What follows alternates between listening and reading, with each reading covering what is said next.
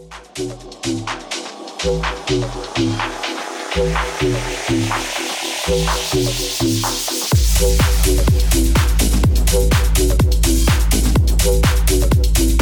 everybody, and welcome back to another episode of Praxis Pedagogy Podcast. This is episode 41, and in this episode, Sally and I sit down with Jenn Wicks, the Director of Teaching and Learning at the College of the North Atlantic in Newfoundland, and talk about her experiences moving from Qatar to Newfoundland, and also about the intersection of her coaching certification and background and experience with her new role at the College of the North Atlantic. You're going to really like this episode. We had a lot of fun talking with Jenn, and we're going to have her back on a future episode. And so sit back, relax, enjoy this episode, take some notes because there's some really, really good stuff in here, and we'll catch you on the other side. But before you do that, if you're new to the podcast, would you mind subscribing to it? We would love it that you come back time and time again. And if you have been listening to the podcast for a while and you found some value in this podcast, would you mind giving us a review and or rating on iTunes if that is your favorite platform for listening to podcasts on?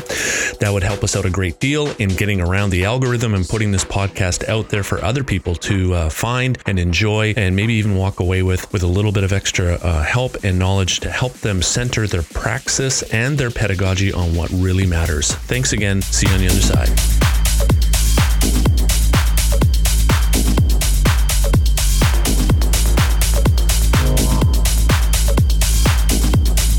All right, ready? Here we go. 3, 2, 1. Hey, everybody. Welcome back to another episode of Praxis Pedagogy Podcast, where we like to highlight people in higher ed who center their praxis and their pedagogy on what really matters. You like that? I put that together over the last couple of weeks. I love it. Well, I hope so. You're part of the show. So, and there we are. So today, I almost said this morning. So for those of you who listen to us, we do record in the morning, but today we have a very special guest. Her name is Jenn Wicks, and she is all the way over in Newfoundland. And what is it there? About 2:30 in the afternoon in Newfoundland? It's 11:30. Okay. Still morning. Yeah. Okay. Good deal. So welcome, Jenn, to the show. Thank you. Yeah. Really glad to be here. Good. And Sally, how you doing? Yeah, doing great. I'm sort of envious that Jen's got sunshine over there. I can see it sort of beaming in through the window. Yeah. And here we are in BC, and it's still very dark here. Sun hasn't risen yet. I'm just glad to be here because my power's been out since 11 o'clock last night, and it came back on at 5:15 this morning. So just in time. Just in time. Well, they got the memo. That's good. I'm glad they listened to it. They knew Jenn was on the show, and I obviously couldn't miss this one. Yeah, very good. And so Chad's on assignment. He won't be with us this morning, but we wish him all the best. And anyway, without further ado, Jenn, why don't you tell us a little bit about yourself? Sure. Thanks, Tim. So I'm the Director of Teaching and Learning Innovation at College of the North Atlantic in Newfoundland and Labrador. We have 17 campuses, and we're a technical and vocational college. And I just started this amazing job immediately before we got sent home for COVID. So excellent timing. It's actually very perfect in many ways. And before that, I started my practice as an executive and leadership coach. Prior to that, I worked in a teaching and learning center in the Middle East at our Qatar campus for 8 years. That's right. You were in Qatar. Oh, yes. Mercy. That is so good. I remember seeing that job advertised, and that's so funny. The director of teaching and learning over in the campus in Qatar, and I always thought, that looks so interesting. And now we're going to learn more about that. So tell us about Qatar, Jenn. What was it like? Oh, Qatar was amazing. When I went there, I had no idea what it was going to be like. But our campus, it was a beautiful, our very architectural campus, first of all, located in this amazing city that is just growing up so quickly. And it was such a great opportunity for me to really learn how to work with trades faculty in particular. That was new for me at the time. So I got to learn a lot from my colleagues in the center, from the faculty themselves, and living in Doha was just an incredible experience. I also became a cyclist basically while I was there. So that was an interesting thing, and I met my husband there. So a lot of change happened over those 8 years, and I really appreciate that experience. That's very cool. So you went cycling in like 180-degree weather. Right. Yeah, we were boiling to death. There's actually quite a large cycling community there. And, we could go out on the weekend, early mornings, like you'd get up at, 3:30, 4 o'clock in the morning sometimes. What? Very active race scene, lots of triathletes over there. It's just a great place to be into, outdoor athletics. So I don't even like getting up at 3:30 in the morning to go for a drive. Yeah. Oh, mercy. That's dedication right there. I'm telling you. We did nap a lot afterwards, to be fair. Okay. Well, I like that lifestyle. The napping part. Yeah, napping. That's a good idea. Huh, Sally? Napping. Yeah, napping. A good afternoon nap. Yeah, that's what most of us need. Yeah, very good. Agreed. Yeah, very good. So, Jenn, you just started, and you come from a coaching background, and it's an interesting mix to come to academia with a coaching background. Tell us a little bit about that. Well, I guess I was in academia before I became a coach. So the coaching thing only came up for me again while I was in Qatar. So many rich opportunities there. And how that came about was when I was working in the teaching and learning center, I had some issues that I wanted to work through. And there was a coach who was certified from Royal Roads University in your neck of the woods. Yep. And so I got coached, and it was a very powerful experience, a life-changing experience for me. And that was when I decided not to become a coach necessarily, but to learn the tools of coaching because it had impacted me so much. So I actually came to Royal Roads University to do my executive coaching certification while I was in Qatar. So I had a great opportunity there to just reimagine my role in the teaching and learning center as a coach rather than the model of mentoring, which we were using previously, and which for me wasn't particularly effective, partly I think because of the age dynamic, and also just because I think that coaching does provide us with a better model for long-lasting change. Wow, that's great.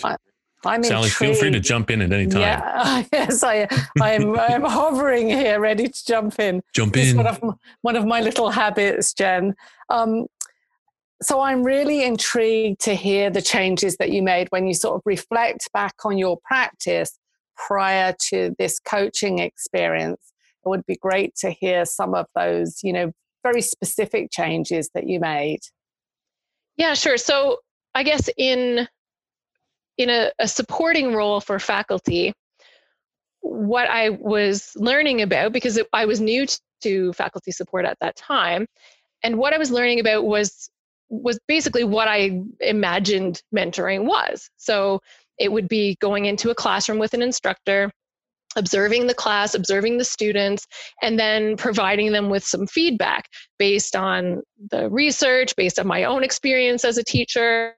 And you know how that works. It's like, it's coming from me. So it's not something that is chosen by that faculty. It may, some of my feedback may have been things they'd already tried that didn't work before, or they just might have not been ready to hear that feedback. Whereas coaching starts from the client, or, in this case, the faculty. So we would have a better, richer conversation when I took a coaching approach that started with where they were at. It would start with what they wanted to be different and what they wanted to change. And every conversation, every coaching conversation starts with that. What do you want to be different at the end of this conversation or at the end of this relationship? And starting from that point, we know that from neuroscience even, and the nature of change, that change is much more sustainable when we choose as adults what it is that we want to focus our energies on changing. Mm-hmm. And it's so interesting that you say about the mentorship role, which is, always presented in such a supportive way. And yet, as soon as you just, spoke through those practices, it's very intimidating, or it can be intimidating for somebody to have another person that's seen as an expert coming to their classroom and sort of make these judgments within a 2-hour session. And I like that you said that also you met with students. And I think over my teaching career, I've had some students that were, if they were having a bad day, really, they would throw you right under the bus. And yet, those are the lives that you may feel when I reflect back on, my years of teaching. Those students that have had a bit of a roller coaster experience, those are the ones that these opportunities, educational opportunities, have really been the most transformative for them. And yet, if somebody was to go to them and say, what do you think of this instructor? What would you like to see change? Well, it could be anything random. So I think that what you're saying is to really start with that faculty member. That sounds real support. When somebody's taking the time, that inquiry-based approach. Yeah. Yeah, and a strengths-based approach as well. So we know how vulnerable it is to receive feedback about something that's so personal. And actually, I think a lot of people forget that, especially if you're in a helping role. You feel like it's, as you said in the beginning, Sally, you come at it from a helping perspective, a caring perspective. So you think, well, it's fine that I'm giving this feedback. But if we haven't received feedback on our own work in a long time, we really forget how vulnerable that can be for the person receiving the feedback. So we want to look at also, what are you doing really well? Because we don't want them to lose that. And also we want to be able to build on what our strengths are. So it's the trust piece as well, isn't it, Jen? That, when somebody does come to you and says, oh, I have time, I can work with you, I'll start out by coming into your classroom. It's hard to trust that person hasn't been sent to focus in on you. So I'm just wondering, in your coaching role, did you invite faculty to come forward rather than go to them? How did you work that out? Yeah, so that's always a tricky balance, isn't it, at college? So in our when I made the switch to coaching, I sent out an email. I let people know what coaching was. I invited people to participate, and I actually got responses not only from faculty, but also from leadership at the college. So it was a really, a nice way to bring coaching to different levels of the organization, which we know is really important in terms of that coach approach, or, a growth mindset, bringing that growth orientation to any organization. So that was a really nice benefit of that. Mm-hmm. We still did, have people kind of, sent if there were known issues, if they had received student feedback. But what I was able to do with the coaching approach was to really, again, meet the instructor where they were at. So yes, you've been sent and you've had this feedback, but what do you want to get out of this experience? And, if people are ready for that, if they're ready to learn and grow, then it can still be very effective. If they're very closed to the experience and they do feel sent, or that they've done everything they can and this is just unfair, or the students are against them, then obviously that's a bigger challenge. Mm-hmm. I think you just described 80% of the faculty in all of Canada. Students are always against me. I know. I'm interested as well, and maybe we'll hold this until a little bit further into the conversation, but I'm really interested in how this coaching model has maybe overlapped with the pedagogical approaches of your faculty. Mm-hmm. But maybe we'll hold that back for a little while, and I'm looking over here at Tim thinking, I know he's got some questions there. And yes, excuse me. You say that. Jenn, back in 2019, you wrote an article, which was great. And in it, you indicated that you were starting this series called Authentic Leadership Conversations. And this kind of ties into what you're talking about when you're taking your appreciative inquiry approach when it comes to teaching and learning with faculty, and starting off with that center of care and really caring about them as the whole person. I wonder could you tell us how that went for you, and how you wove in the idea of work-life balance or the inner critic, and I like the scarcity and the abundance mindsets that you touched on in that. Could you roll some of that into what it meant to have authentic leadership conversations? Sure. I actually started doing this in Qatar. When I became a coach, I was looking for some mentoring and some business coaching. And I found Tana Hemmensley, who lives in Vancouver.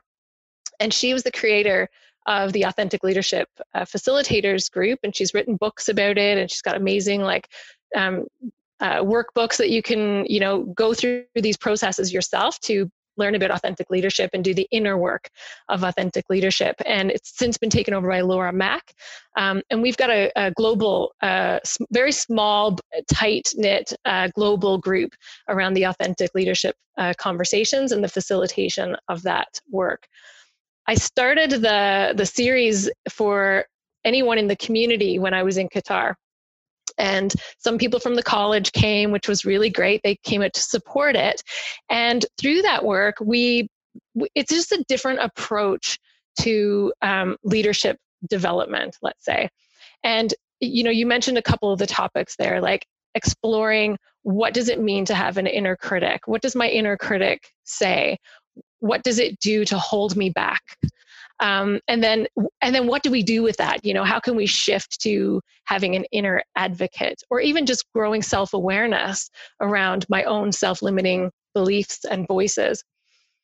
Authentic leadership is about our, who we are at our core. And the idea is that, we're our best selves at our core. And over our lifetime, we get these layers and layers of like the inner critic and the personality traits and the things that we develop that aren't necessarily helpful to us, and that start to make us doubt ourselves or look at ourselves in a negative light. So it's getting back to that essence. What are my core values? What really is truly important to me as a person, and letting that guide us through how we show up in everything that we do. So the series, I brought it to Newfoundland as well when I moved back here, and offered it in the community. And it's always so interesting to see who comes out to these events and the kinds of conversations that we have where people are bringing these things from their own work lives. And you see the pain that people are experiencing at work. And in their lives, and the damage that we're doing to each other by just, trying to work through it and white knuckle our way through everything, and not being courageous to have these shifts in our practices, like how we start meetings or how we schedule a more human approach to everything that we do. Mm-hmm. Mm-hmm. Wow. Do you think we could take advantage of this, Tim, and start our journey? Maybe while Jen's here, she could do some work with us. I was just thinking that after Sally leaves, Jenn and I are going to do a little online coaching.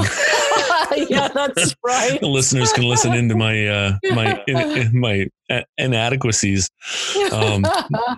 You also mentioned something that captures a lot of people's attention. And I wanted to ask you this question because I want to keep that momentum going. And the question is, how do you hold people capable? I've had conversations with people about how do we hold people accountable? And I've actually had one faculty member really push back hard against that word accountable, because it really gave him the mindset or the picture of prison and rules and punishment. And I'm coming from a completely different spot than he is. But that's how he viewed that word. So how do you hold people capable? So this is something I learned through coaching, and it is so powerful, because in coaching, we don't try to rush into the conversation. Mm-hmm. We don't give advice.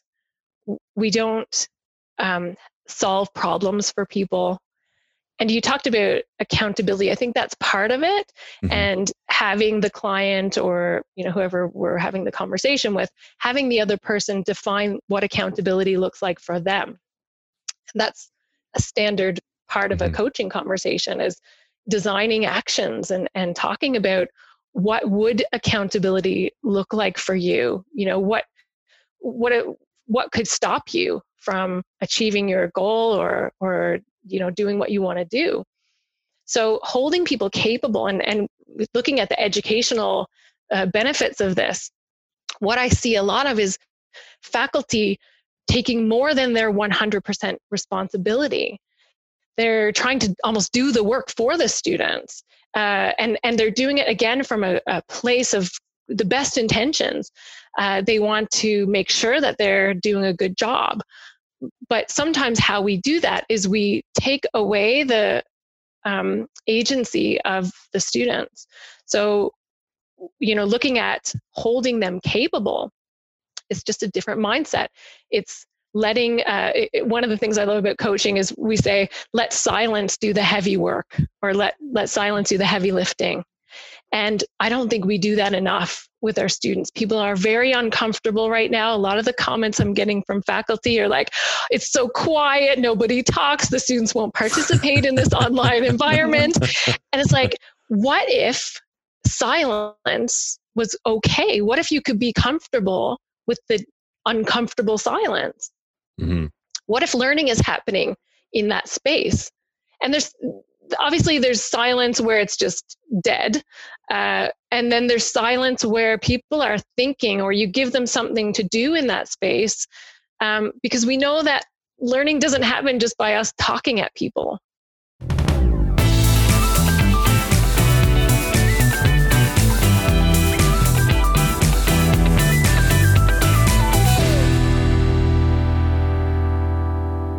Yeah, I like what you said there, because I've often been reminded that there's power in the silence, and holding that silence and tension is good. And I remember wrestling with that myself, because I'm like, what? But what? I can't. No. And then this whole pivot thing, or pancake, however we want to call it, it has really changed the way we engage with our students, right? And so there's a lot of cues that are missing when we're in this new format. And I too am coming across a lot of statements of, I don't know if my students are engaged. How do I get them engaged? How do I keep them engaged? And I'm wondering if we're trying to import an old way of engagement into a new methodology, and we're not ready to change the way we think about using the new methodology. And it kind of sounds like that's what you're saying here with this holding people capable is, and getting into that silence piece is, don't be afraid of that. Is that kind of what you're saying? That's part of it. And you mentioned, the space, holding the space as well, creating a container where learning happens. And maybe that looks different now, but I think with faculty need to experience that. We can't just talk about this in a theoretical way and expect people to know how to do it. I've been a coach now since 2015, and I'm learning something new every time I'm in the presence of a master coach. Every time I have a coaching session with a client, I'm constantly learning. So we have to also invest in our own practice. This is not just going to, our teaching practice is not just going to magically improve because we're doing it every day. It has to be meaningful and intentional. And this idea of authentic leadership, bringing that into the classroom, thinking about what are my core values, what's important to me, and then looking at, are there any tensions between how I'm showing up with my students? So let's say, for example, if a core value of mine is independence, and I'll use that one because that one's big for me. If one of my core values is independence, and then I'm showing up with my students and I'm extremely rigid and I'm taking more than my 100% responsibility and I'm the one who's delivering the content and I'm responsible. Well, where's the independence in that for anyone? So is there a conflict there between your core values and how you're teaching? And that could be causing you stress, unhappiness. There could be a lot of things emotionally coming up for you that is making the teaching experience like a bit yucky. And particularly because we're shifting. So people might have done things in the classroom environment in person that they've left behind now in the online environment. And they're wondering, why is it not working? Maybe it's because you were more authentic. You were more in alignment with your values when you were comfortable in that environment, that maybe you haven't taken them with you into the classroom online. I'm writing this down because this is good free coaching right here. This is good free coaching. I like this. I'm so interested with what you're saying, Jen, because I think that this whole idea around space, I was chatting with a faculty member yesterday, and the reason she'd actually sent me a video of her students' work really late the night before, and she goes, "You have to see this." So this student is 3 weeks into a hairdressing program, a foundation hairdressing program. And just to give you an idea of typically what happens in the face-to-face classroom is that they work on a very basic haircut on a mannequin. There'll be 18 students in the classroom. The instructor will demo the haircut, step them all through the layers, talk about finger position, tool position, and so on. But now in the online platform, and I think we could probably talk a little bit more about, I think there's online learning, there's the Zoom classroom, and then there's face-to-face. And I think this mid-zone that keeps being referred to as online, the Zoom platform is really, there's many varied approaches going on in there. Some faculty have taken exactly their face-to-face approach. Others are using online and just, punctuating with Zoom. So just doing an hour Zoom. Anyway, this instructor has actually using the LMS. So she's got the resources there. She's done her video, her demo. She does meet with her students just for a short while in Zoom, just check in, and then they work independently. The work that was uploaded from these students working independently, this held these people, I'm going to borrow your word, it held them capable. So the work that they were doing independently there, checking their own section in, using the resources that were available for them, and working through it. So instead of it being done sort of a cluster of 18 people in one room, which there's the sense of, I need to get through this, I need to get it done. But you also blur into the sort of the mass of the classroom. Whereas these students working independently, probably in their own bedrooms or in their kitchens or whatever, taking all the time that they want to work their way through. And then one of so they submit the video or the series of photos of this work, this competency that they've performed, but they also are required to do this reflection. And this instructor had done a fabulous job of her questions. So she said, watch this, this video, which is just, really shocking for somebody that's 3 weeks into this program. But then you read the reflection as well. And the very words I used was, this is how, when we created a level 2 hairstylist program, I was just blown away by the uploads that were coming through from the students. And what I realized that right there and then was, if you create this space, this allows this to happen. It allows the learning to flow towards you as an instructor, instead of the learning sort of being projected out. And I know in your writing, you speak about that. We never learn from people talking at us. We never did. And I think the online platform makes a really nice environment for us to shift that idea of learning, construction, of understanding. Yeah, you really hit something, you struck a chord with me on that. This expectation piece is so important. I had a faculty meeting at the beginning of the semester with a group of faculty, mostly trades instructors, who were, I could tell that there was some nervousness around the technology piece. And when I showed up to that meeting, I had just started using Jamboard, and I thought, I'm going to use Jamboard.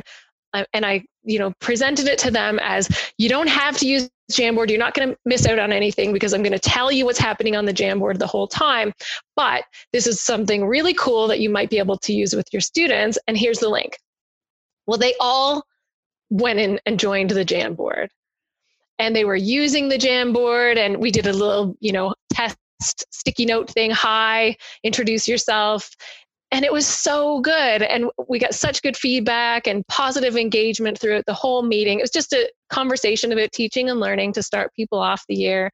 But I thought, I was going to hold myself back from that. Before the meeting, I thought, oh, it might be too much. We're using Teams, we're using, I don't know if I should bring in more technology to this to layer it on. It might be stressful for people. But I went with it. And I'm so glad that I did, and I think we've got to be willing to fail. We've got to be willing to try, and we've got to hold high expectations for people. Mm-hmm. Yeah. Yeah. I'm loving what you're saying. And I think that courage as well, the courage to try these things and have the community of, we keep saying, oh, we're all in this together. And yet I think some faculty feel very, very isolated, and building those relationships so that you can say, this colleague of mine that sent these videos through late the other evening, they could have easily been videos saying, oh my goodness, this is going horribly wrong, because we have that relationship of trust. And so which all comes back round, doesn't it, to your coaching approach, which really has to be in the culture of the faculty or of the faculties. This is so good. Writing all this stuff down. Expectations. Oh, that's good. So when you approach people, faculty, to get them engaged in different activities, what do you think is a couple of the strongest barriers holding them back from really engaging in what you're coaching them through? I think at the moment, the most timely thing is people having a very fixed idea about what their students can and cannot do, or what they're ready for or not. Sally, I shared your article about the welding transformation, and I had a follow-up conversation with a faculty member who said, I don't think that's going to work. And we were just starting at the very first step, which was around having that conversation around mindset. And I thought, it's valid. The student who described his students as being very quiet, and they're not ready to have those conversations. And I thought, for me, those are the students who most need to have those conversations. But there's a gap there between the readiness of the instructor to facilitate those conversations. So there can be a bit of a gap there, I think, for getting to that point where we can actually do that transformation work. And so that's where my mind is at, is thinking about, how do we overcome that? Yeah, and that's what came out of my research that I performed over the last couple of years in BC with trades instructors. And my research was really to explore instructors' perceptions around their curriculum choices. So curriculum choices meaning how they perceive their role as a teacher, as an educator, how they perceive the role of the learner, and many other areas as well.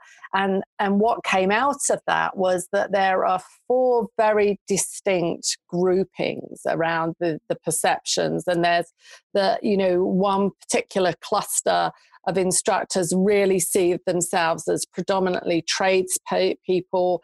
I'm here to teach you my trade. You need me here. It's all going to be hands-on. There's going to be this little bit of bookwork going on there. There's another cluster that are very much, this is a learning opportunity. I want you to learn how to learn. I want you to learn how to think. Thinking critically.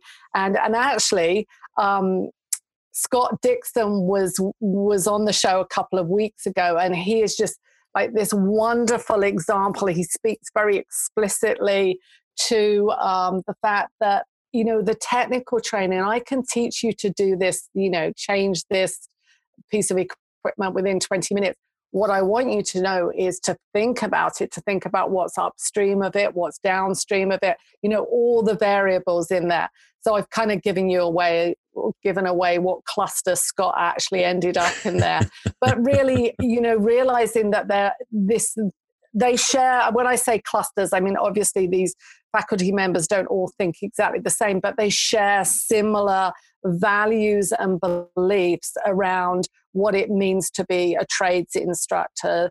And so as you're saying, that the welding article, for anybody that hasn't read that, it's a very innovative approach that I'm all credit to David Drury at VIU in the welding department, who's really embedded the practice of team-based learning into his, I believe it's in his foundation programs. I'm not sure whether it's in the apprenticeship programs.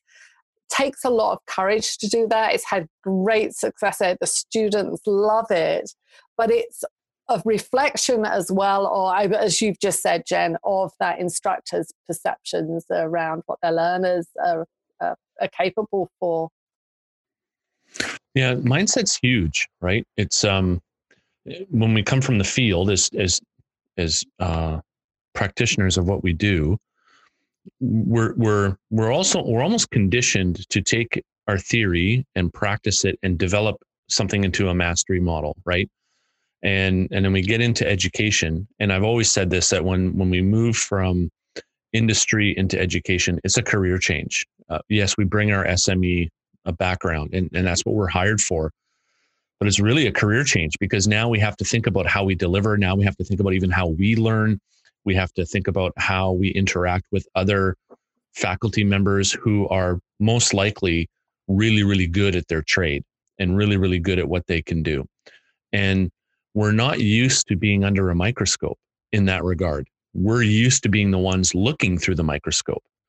And now we've switched roles, switched positions. And this talk of, like, I can imagine sitting in that room of trades faculty, and here comes Jenn, and she's using coaching language that some of us may not have ever heard before, right? And what do you mean mindset? And what do you mean holding the space? And this sounds a little woo-woo to me, but it sounds very, very important to get that mindset at least cracked open.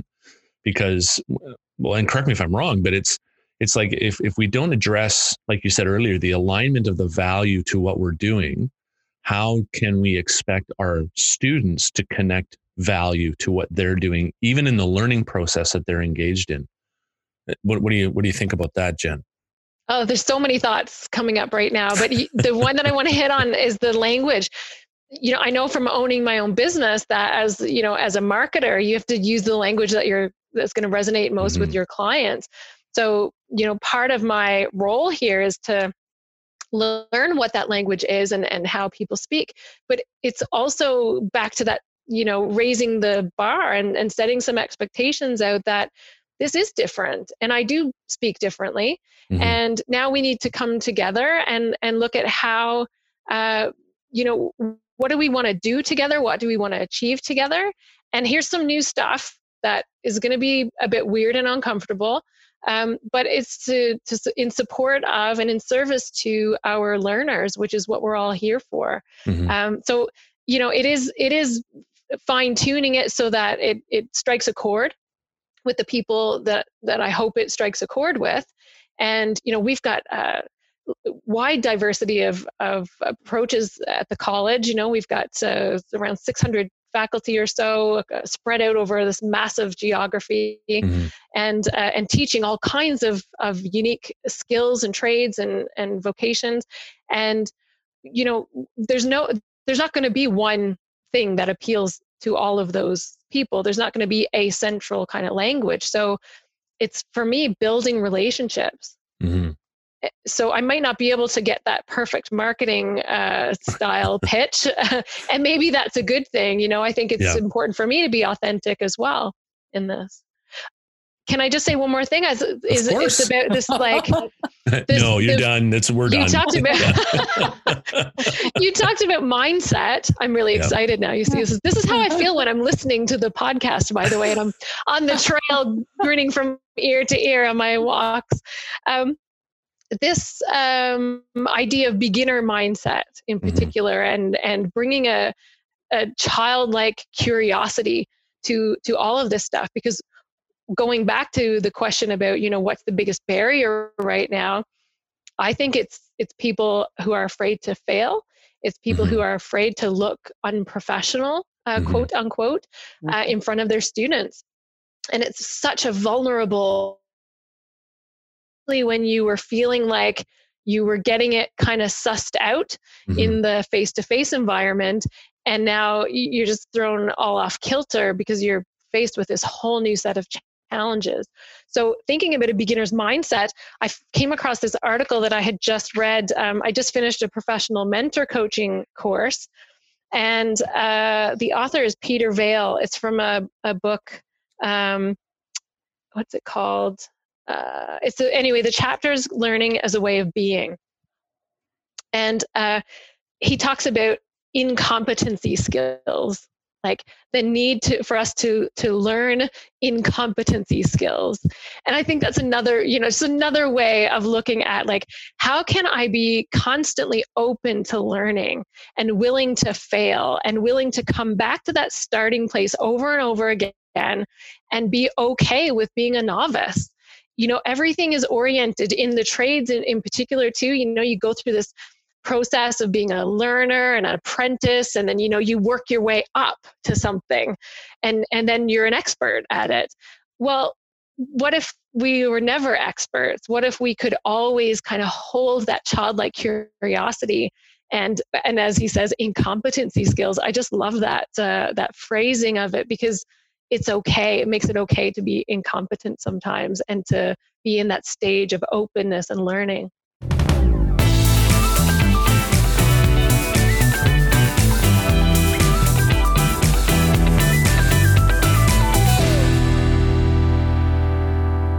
Yeah, and that's a really good point. And I'm going to include this in the show notes, or a link to it anyway, that book, if we can find it. And because it's so important. And the fear thing, the fear of being judged is huge, right? And because we know that we're not alone in the sense of being an expert in our field. Like I come from an area where there's 4 different disciplines in our department, and all of them are really good at what they do, and we're really good at what they did out in the industry. But there's as I look across the institutes across our province and across our nation, people are really good at what they do. And then it's almost like there's this chasm or a wall, however you want to describe it, when it comes to our own metacognition and how do we learn? And then how do we transfer that onto our students? And I've seen this even in School of Business where I teach some courses where the mindset's still there, but it's just in different clothing. And I'm like, oh my goodness, we're all the same. There's no difference here. I just may be a little more dirty under the fingernails than somebody else, but it's really about I found this real interesting connection that I expect learners to learn the way I learn, or this is how I was taught it. So therefore I think this is the best way to teach it. And I go back to this one statement I heard from a faculty member who said, if the students aren't writing down everything that I'm writing on the board, they're not learning. And I just went, what? Yeah. I just went, what? Are you kidding me? And then there was somebody else in the space who this person had learned that technique from, and they connected, and this person said, right, like, this is the way you taught me how to do it, so that this works, right? And I'm like, oh no, it's an epidemic. It's catching. Yeah, but it's so reminiscent too, right, about how we, specifically in the trades, and this isn't a podcast necessarily about trades, but I mean, we're going to take it that way because, you know, we're tradespeople. But it's kind of like that when we have different mentors, different journey people that we're learning from, we're now expected to put together our own style of an approach to something, and that's now become ours. And so we look at apprentices and go, okay, I'm going to teach you to do it my way. And you come into higher education and it's like, well, I'm going to teach you my way. I'm going to teach you my way to do it. And then it's almost like you get offended if a student finds a different way to get to the same answer. And you're like, whoa, hey, that's not my way. You can't, no, I don't like that. But it's all about the mindset that you're talking about, right? How is this stuff that you're getting your faculty to wrestle with and align values and all these great discussions, how is it affecting their pedagogy? So I'm still in the early stages of getting to know people, and I feel like it's such a privilege every time I get to have a conversation with a faculty member about results, how they're trying these things, how they're working with the students or not. Yeah. You know, anytime that somebody reaches out to me, it truly is a meaningful thing for me, because that in itself, that people feel comfortable reaching out to me, that's the job. That's what I'm here for. Right. So I'm not exactly sure, because I'm not in classrooms right now. I'm not able to sit in, so I haven't actually seen it for myself. But I'm hearing from people who are trying things, and we've got a session every second Tuesday morning called Ed Techie Brekkie, where I meet with faculty and we write that down. We talk about Ed Techie over coffee, and now the faculty are starting to come forward and say, hey, I don't mind sharing something that I tried or something that I learned in this session a few weeks ago. Oh, that's beautiful. Let me show you how I'm using this, with my statistics class or whatever it is. And so that's what I want is not for me to be constantly, providing information and resources, but to learn from each other how, what are you trying? What's working? What's not working?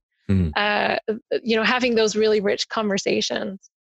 Yeah, I love that. That what's not working piece, that I'm finding myself moving closer and closer, to use the language, leaning in to that kind of mindset of, okay, so what didn't work and why didn't it work, and begin breaking that down, as opposed to, okay, well, so what was successful? Because we're really good at that, right? But that reflective piece of, okay, so why didn't this work? What are some of the variables that happen in that? And you mentioned that earlier with the idea of variables. I wanted to ask you that. Hop in, Sally. Hop in. Can I just, because I love this piece about what you just said, around writing on the board. If the student's not writing down what I'm writing on the board, and then this has been passed down through many generations of instructors. And I think one of the things that keeps the momentum going there is the fear that I fortunately have never learned that way, so I have never taught that way.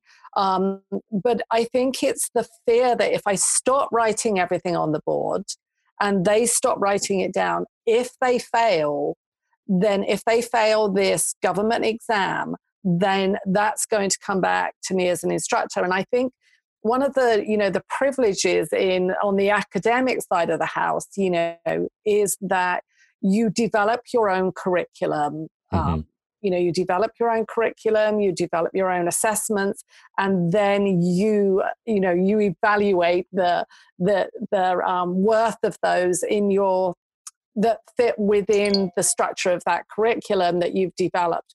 Whereas we know in the trades program that we're given program outlines, and then the luxury of developing curriculum from that program outline it's not in the culture of trades. We're bringing it forward to really thinking about developing the student journey, the curriculum, and meeting the needs of the program outline.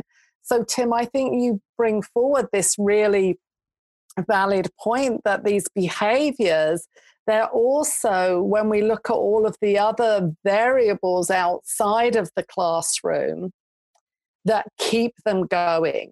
And I think that government exam, that's external level of governance, doesn't encourage a culture of let's try this, because you're concerned about the vulnerability of your students. What if they're only here for a 7-week apprenticeship? I introduce these different approaches, and what do I do if you feel like you'll have let them down? So I think that maybe Jen's got some ideas around there. Maybe.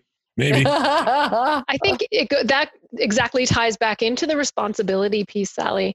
And, how much responsibility am I taking? I've got this, 100% responsibility that's mine, but I'm not going to take more or less than that responsibility.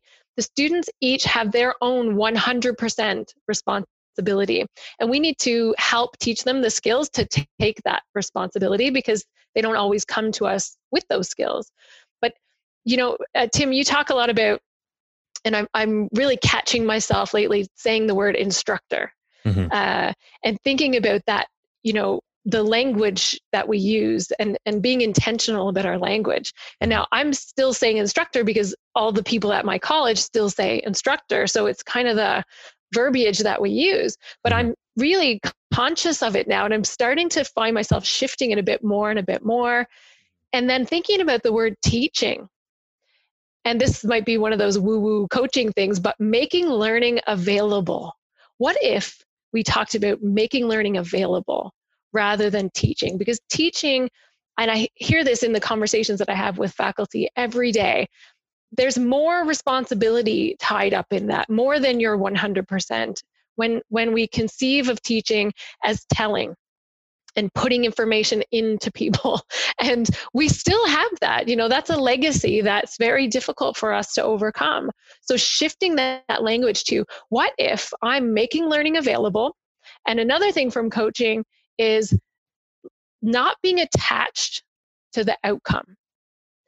The students have their 100% responsibility. I have my 100% responsibility.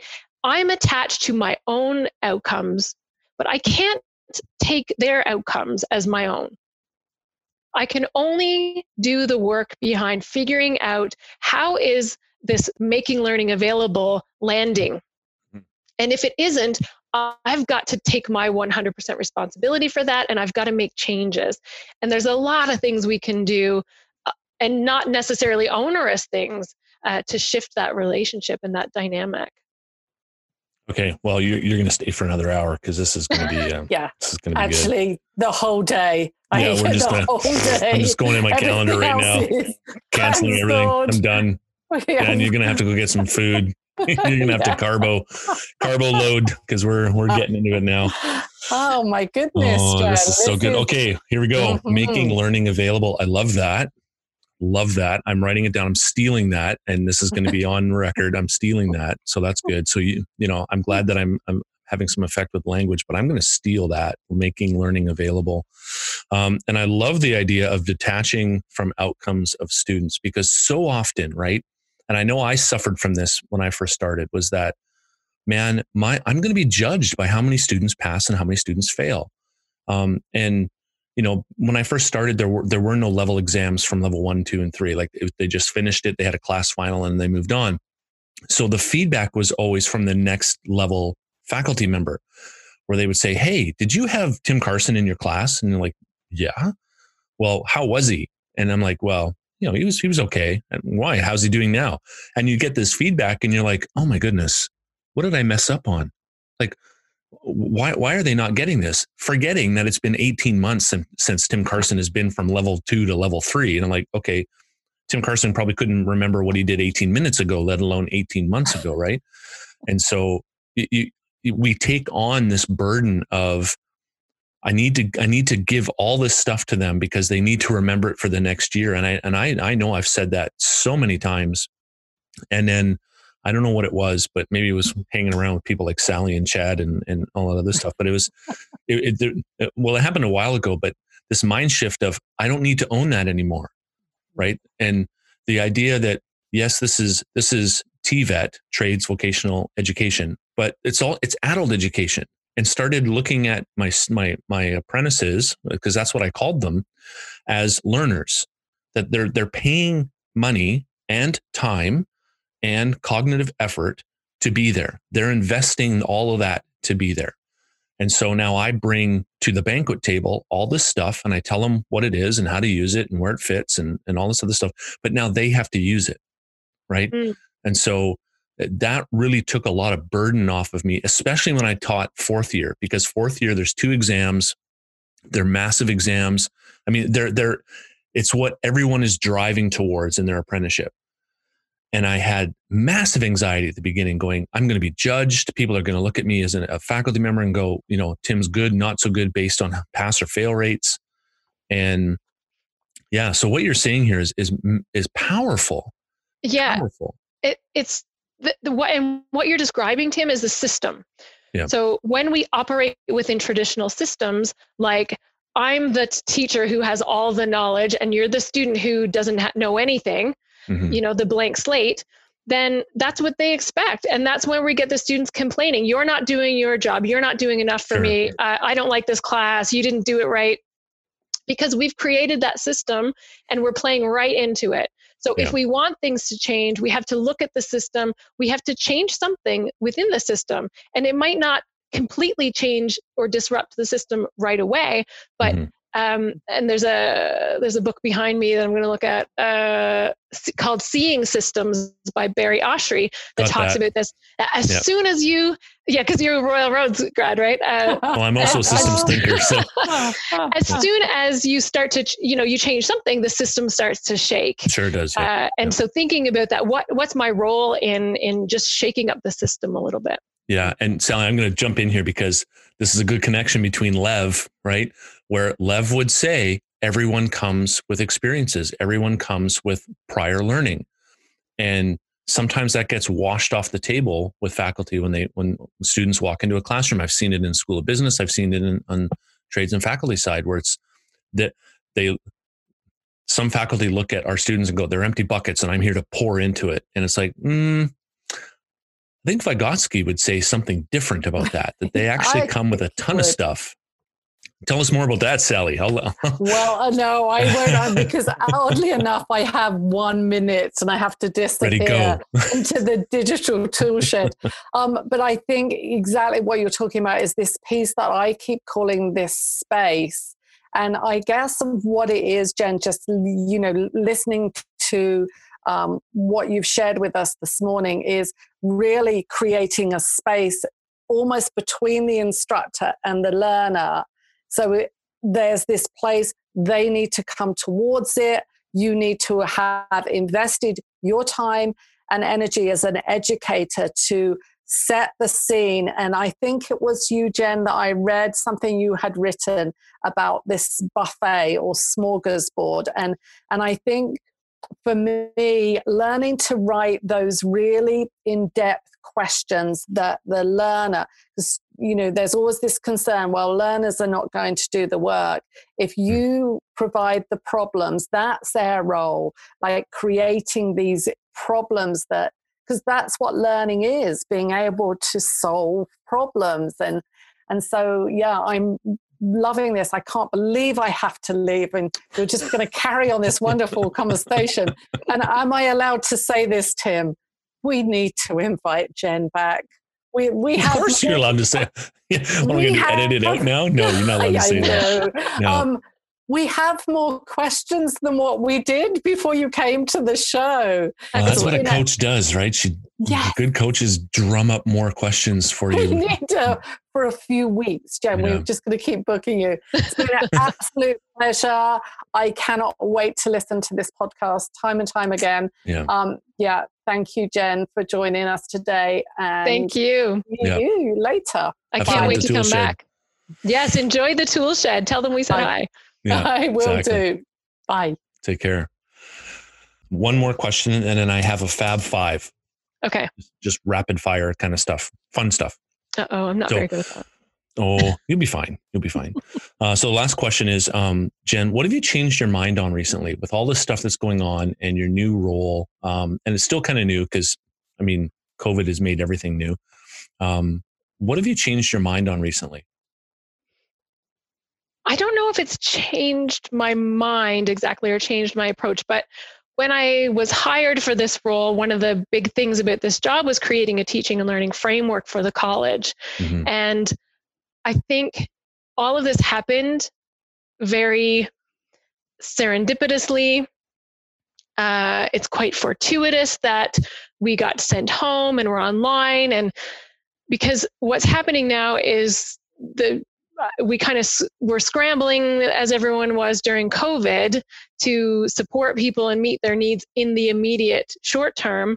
And so the framework, this big project of mine, got put on the back burner. Mm-hmm. And because of that, I now have this very special opportunity to have had time to spend learning about what the faculty are experiencing, what their biggest concerns are. And so that's all informing this process of creating a framework that's not just evidence-based or, based on what I know, but it's really going to be an organic, living document that comes out of the experiences of faculty at the college. So I'm really excited about that.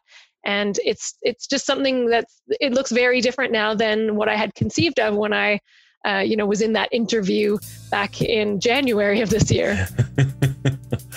Yeah, it took us all by surprise, that's for sure. Some have adapted better than others, but I think that's because some were already doing a bit of a hybrid approach to their education and to their making learning available. I like that. We're going to start using that more often. All right. So thank you so much for taking the time. We're at the end, but I've got 5 little rapid fire questions to kind of wrap it all up. And they're really quick answer questions, I think. I'll do my best. Oh, you'll rock it. All right. You ready? Okay. Okay. Favorite movie? E.T. E.T. Nice. Okay. Favorite food? Korean food, bulgogi.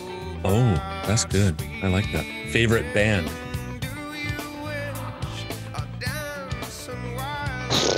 Oh, you're killing me with that one. Killing me. I'm gonna say Dave Matthews Band. Okay, cool. Favorite tech right now? Your favorite tech? Favorite tech. I've been using Jamboard a lot. Yeah. I love it. Super quick, super easy. Yeah. Nice. All right. And your favorite teacher? Mrs. McHugh, who recently passed away, and she was my high school English literature teacher. Amazing woman. Taught me public speaking, and she also taught my mom public speaking, by the way.